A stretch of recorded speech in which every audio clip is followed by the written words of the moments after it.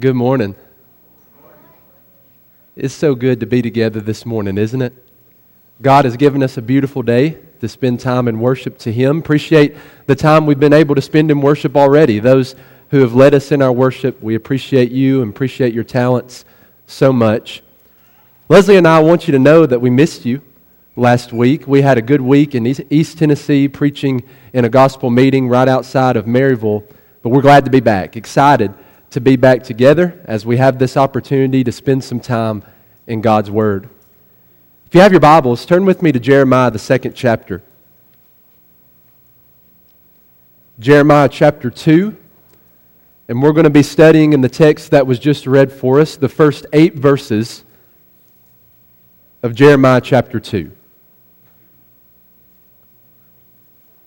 I heard a story one time from David Shannon, who currently serves as the president of Freed-Hardeman University. Whenever he was in college, he was working in a summer youth internship at a congregation outside of Tennessee where he was from. He was living with a faithful family in that congregation, a family of New Testament Christians.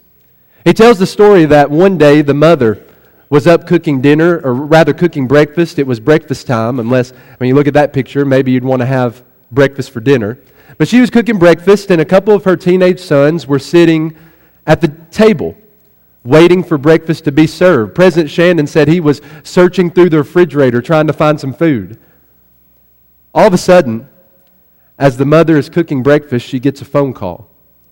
She puts breakfast on pause for just a second. She walks over, picks up the phone, and says hello. From the very beginning of the conversation, you could tell that something terrible had happened.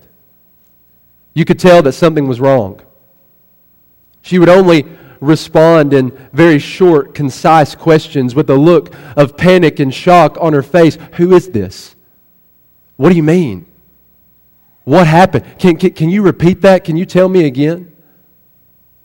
Of course, everyone in the kitchen was all ears by now. As soon as she hung up the phone, she still had that shocked and panicked look on her face. Her sons were asking her, what's wrong? Who was that? What did they say? Was that a bad message or a good message? All that the mother could say is, your brother Dustin has died. A couple years earlier, the oldest son in that family had passed away in a car accident. So this was a message that they had heard before, but of course, it's a message that you're never prepared for. So the sons, again, were just peppering her with questions. What do you mean our brother has died? What happened? Who was he with? What was he doing? What was wrong with him? And all that the mother could say as she started to cry is that your brother Dustin has died. Your brother Dustin is dead spiritually. Her sons got all over about it. How could you scare us like that? They breathed in a sigh of relief. Well, at least he's not really dead. He's not physically dead. He's just spiritually dead. How could you send us into a panic like that? And all that the mom could say is, no, your brother's dead. He's spiritually dead. A couple weeks later, President Shannon said that he asked this mother, which one is harder? Which one is more difficult? Is it more difficult to have a son who was spiritually alive, who was a faithful Christian, to die physically? Or was it more difficult to have a son who's alive physically right now, but dead spiritually? Without any hesitation whatsoever, the mother said, it is so much harder to know that my son is out in the world living without Jesus. She said, it's so much harder. It breaks my heart more and more every single day to know that my son is alive physically, but he's dead spiritually. Broken hearts. We all know what it feels like, don't we? We all know what it feels like to have a broken heart, whether it be from a breakup, that big high school or college breakup that you had, whether it be as a result of a divorce, whether it be as a result of a funeral, as you watch that casket lowered into the ground, whether it's from a very serious, bad, negative diagnosis from the doctor. We all know what it's like. We know what it feels like. We know how difficult it is to have a broken heart. But this morning, I want us to take the emphasis off of ourselves. This morning, let's take the emphasis off of our broken hearts. You know what breaks God's heart? You know what breaks God's heart more than anything else in this world? We know what it's like to be brokenhearted. Do you know what makes God brokenhearted? Just like the mother we talked about a moment ago, there's nothing that breaks God's heart more than for His children to be spiritually dead.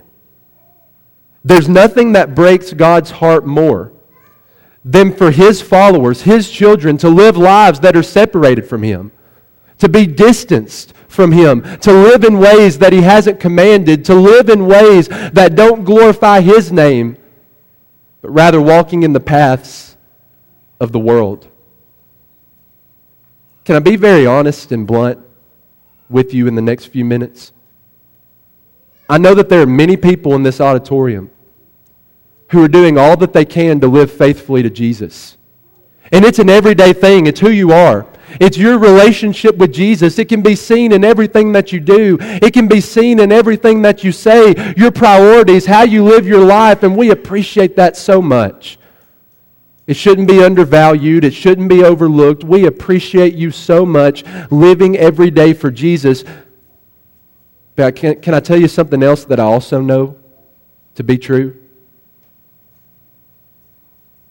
In this room, in this auditorium, in a group this size, I also know that there are some people who are not living that kind of life. I know that there are some people who are trying to hide their sin, trying to cover up their sin, and you feel ashamed every day.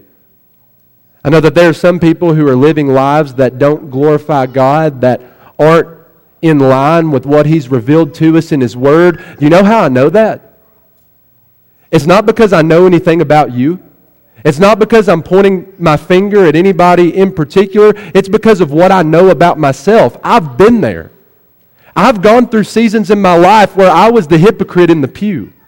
I've gone through seasons in my life where I did everything that I could to try and cover up my sin. Oh, I was at church all the time.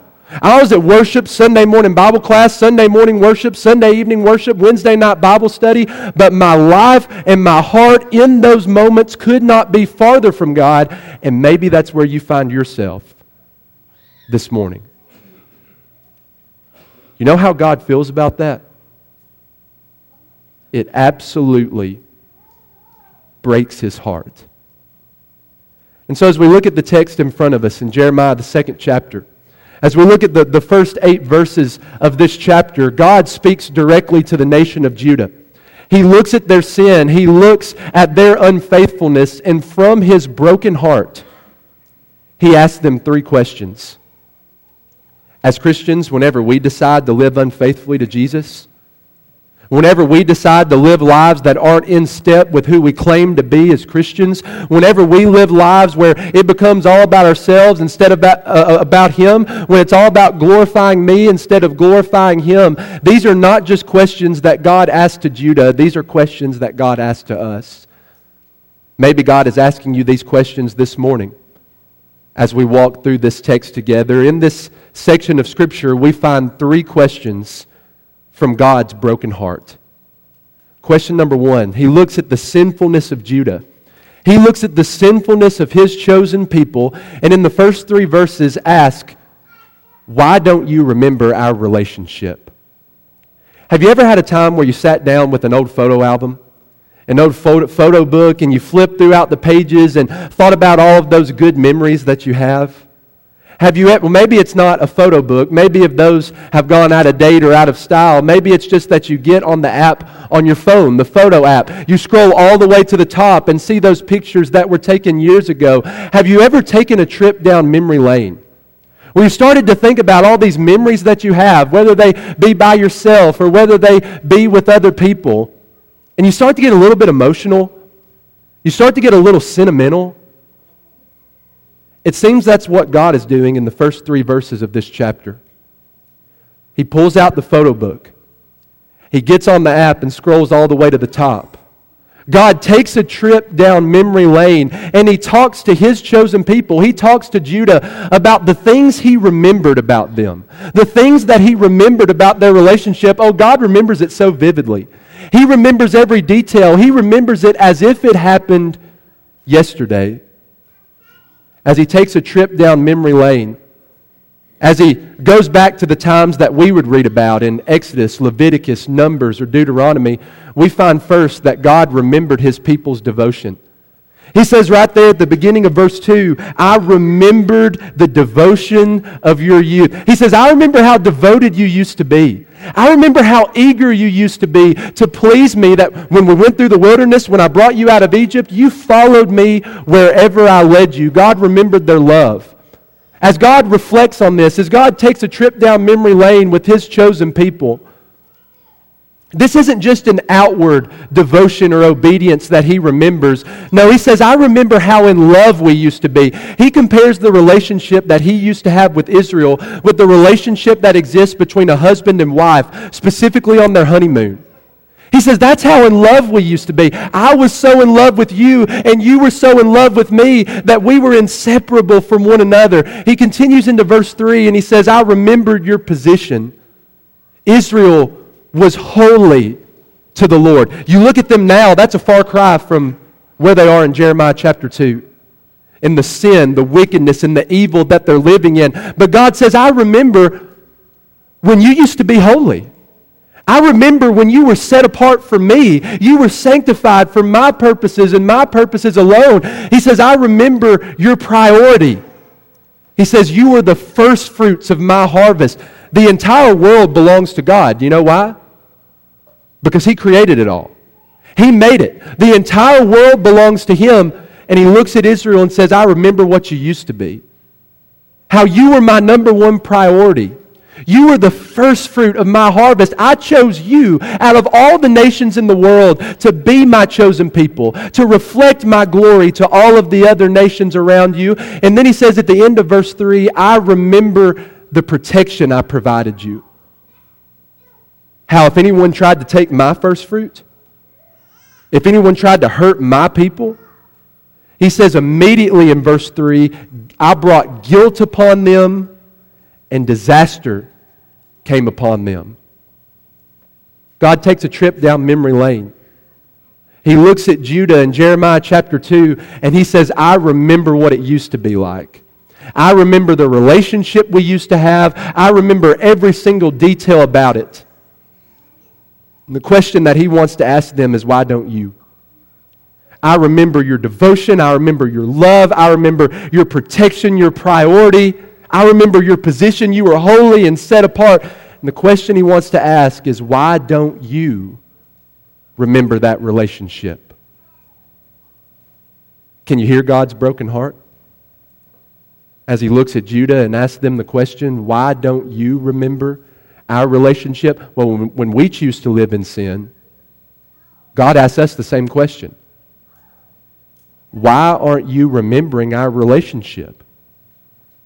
Even though you might not be remembering it right now, by the way you live and the decisions you make, I can assure you that God remembers it. God remembers every detail of your relationship with Him. He remembers what things used to be like, when things were so good, when the two of you were so close. God remembers when you were raised up out of the waters of baptism. You remember that moment?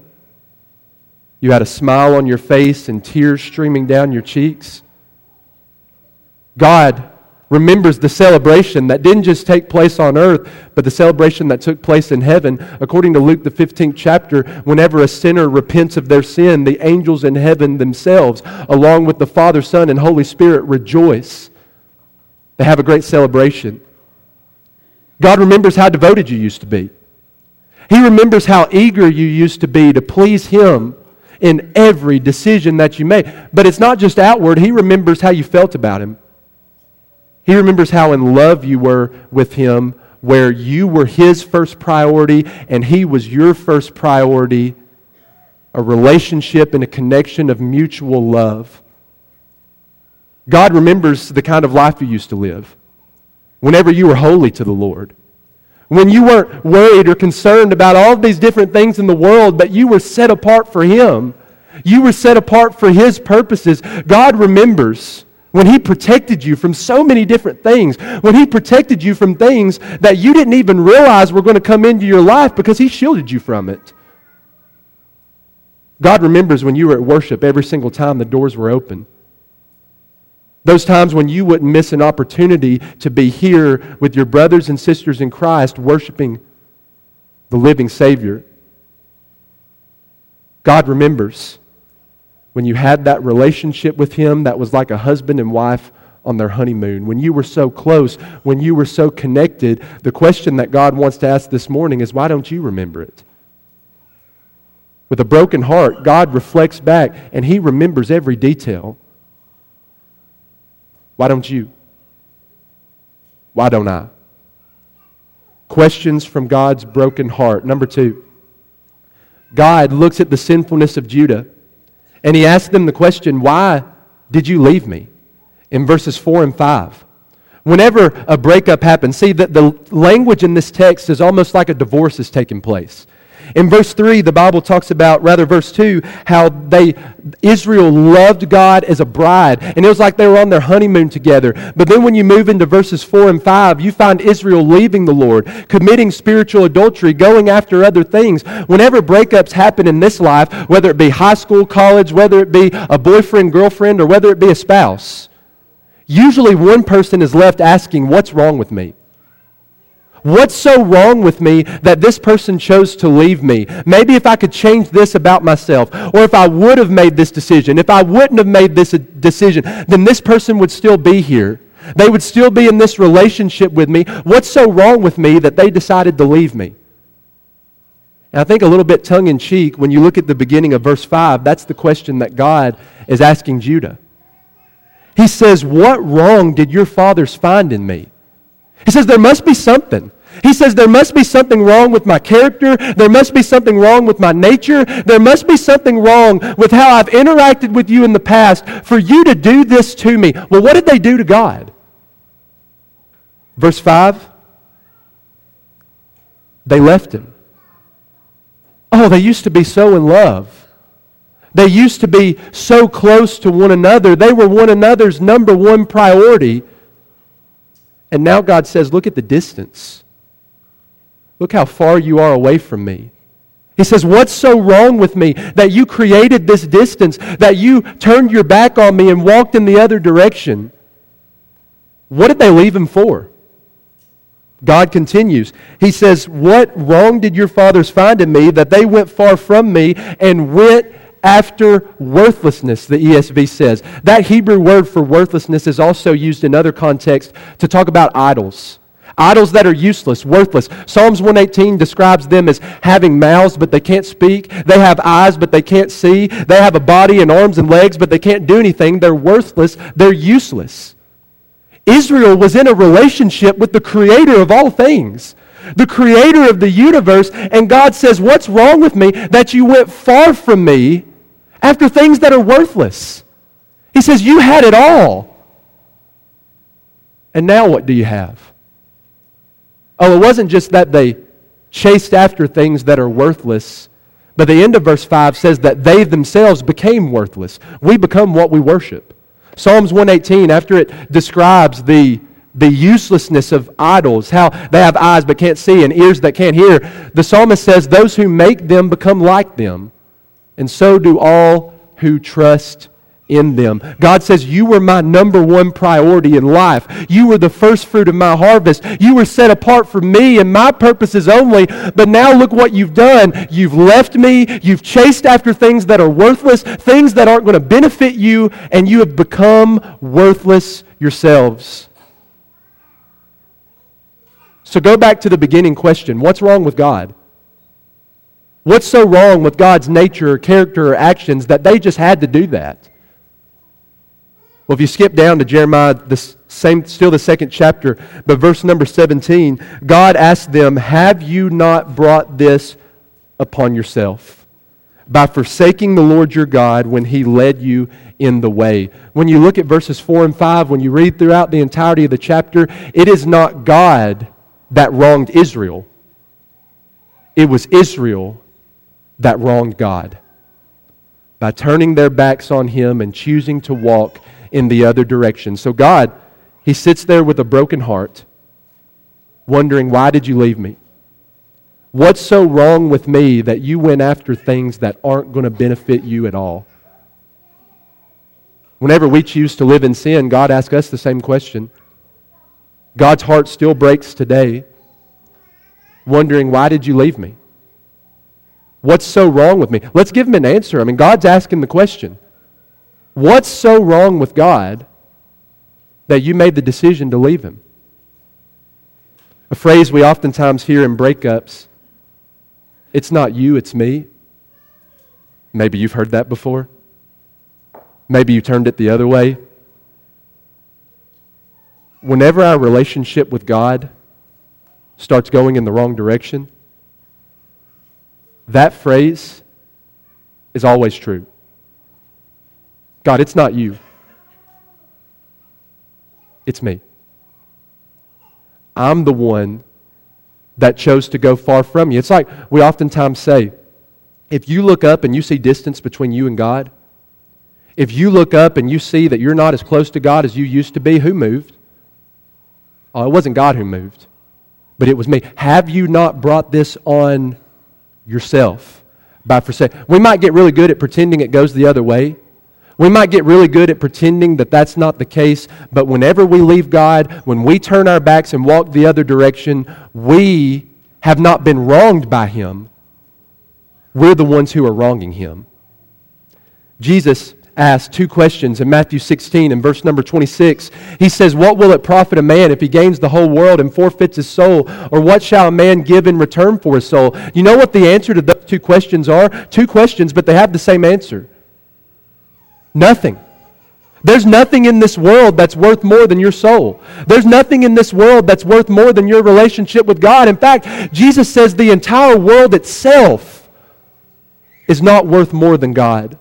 So comparatively speaking, when I leave God, when there's distance between me and Him, I'm always leaving Him for something that's worthless. Well, no, I'm leaving God because I need to pursue my job. I'm leaving God because I want to be a better friend or I want to be a better family. No, when you turn around and walk away from God, you're always leaving Him for something that's worthless, something that's useless, something that has no eternal significance. And then we become what we worship. Don't be surprised when you turn and walk away from God and you chase after worthless things, that your life becomes worthless itself. Question number 3, questions from God's broken heart. He looks at the sinfulness of Judah and He asks him a third question in verses 6 through 8. Why did you forget about me? Why aren't you thinking about me? I mean, notice what God did for Israel beginning in verse 6. God brought them up from the land of Egypt.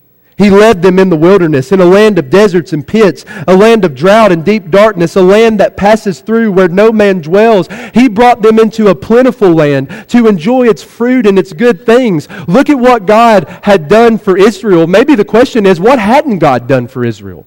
He had blessed them in so many different ways. He had led them. He had poured out so many different things on His chosen people. God says, look at what I did for you. And then 2 times in verses 6 through 8, He says this. He says, they did not say, where is the Lord? Not even for a moment. Not even the rulers, the prophets, the priests took a minute to say, well, where's God? Where's the God who did all of this for us? Where's the God who blessed us in all these different ways? They had forgotten about the God who had done so much for them. The God who had led them, the God who had protected them, the God who had provided for them. They didn't even miss Him for a second. They didn't even stop to think, well, where's God in this? What does God's Word have to say about this? You could hear God's broken heart as He looks at the children of Judah and says, why didn't you? Why didn't you think about me? Why didn't you miss me? Why did you forget about me? When we choose to walk away, He asks us the same question. The same question comes from the same broken heart. Why'd you forget about me? Whenever I was a lot younger, my sister and I decided that we wanted a beagle puppy. We wanted it more than anything else, and so we were constantly begging our parents to get us a beagle puppy. Eventually they gave in, but on one condition. We had to be the ones to take care of it. Parents, you might know how this goes. We had to be the ones to feed it, to take it out of its cage, to run it around, to make sure that it has water, and we had to do that every single day. My sister and I agreed, of course we'll do that. Definitely, that's what we want to do anyway. After a couple weeks, the newness started to wear off. The excitement started to go away. And the responsibility of taking care of Sandy, that's not a picture of her, but exactly what she looked like. Taking care of Sandy, the responsibility shifted from me and my sister to my parents. So without even telling us, my parents just sold her. 2 weeks later, my sister and I were outside in the backyard. And we just so happened to look over at the cage where Sandy was, and the grass had grown up. It was probably about knee high. And we asked, where's Sandy? Where's her dog? Of course, we were informed that she had been gone for 2 weeks, and we didn't even miss her. We didn't even think about her. Now, you might think that it takes a pretty horrible person to do that. Maybe it does.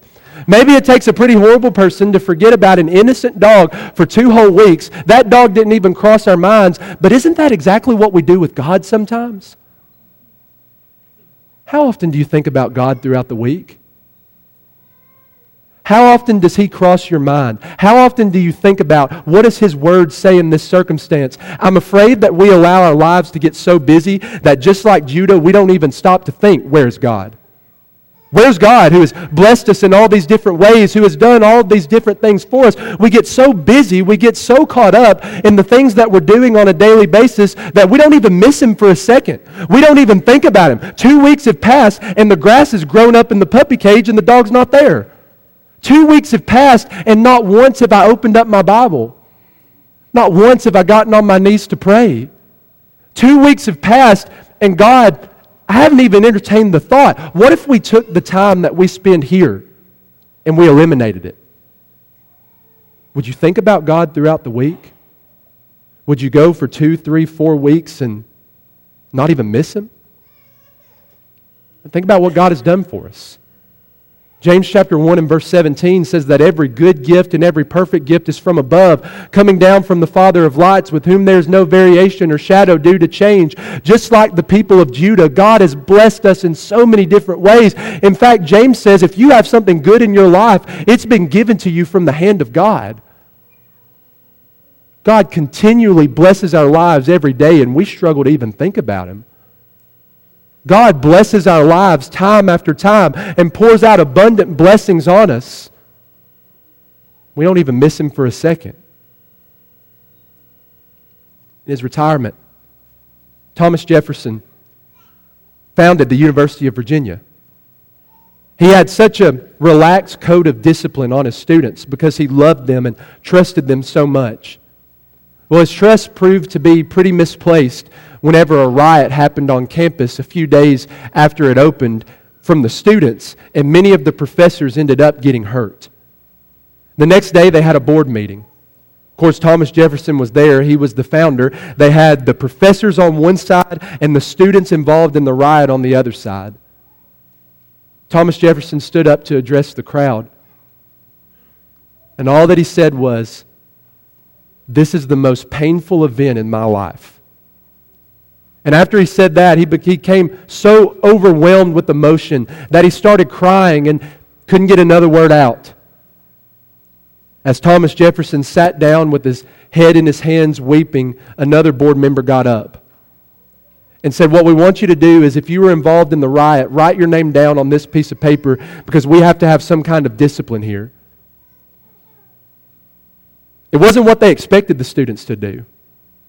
But every single one of them got up and wrote their name on that piece of paper, a list as long as the paper was. A few weeks later, someone asked them why they did it. Why'd you write your name down? You could have gotten away with it if you wouldn't have put your own name down, if you wouldn't have convicted yourself. And one of the students said, I wasn't convinced by Jefferson's words, but I was convicted by his tears. Maybe it's time to do some spiritual self-reflection. Where are you in your relationship with God? How close are you to Him? Is God brokenhearted over your life this morning? Is God with a broken heart asking you this morning, why don't you remember our relationship? I remember everything about it. Why don't you? Is God asking you this morning, why'd you leave me? Why'd you turn your back and decide to walk away?